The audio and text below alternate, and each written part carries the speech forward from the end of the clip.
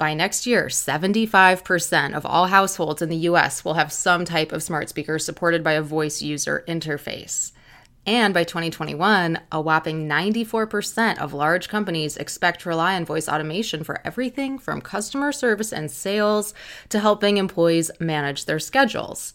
This information is from SoundHound, just released this month, and we're talking about next year, that's 2020, 75% of households having a smart speaker.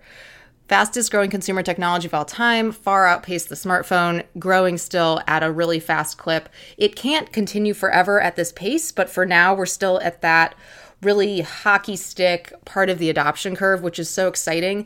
What matters, though, and is important to consider, is don't just jump in feet first without really carefully considering how do your existing brand values and attributes translate to voice.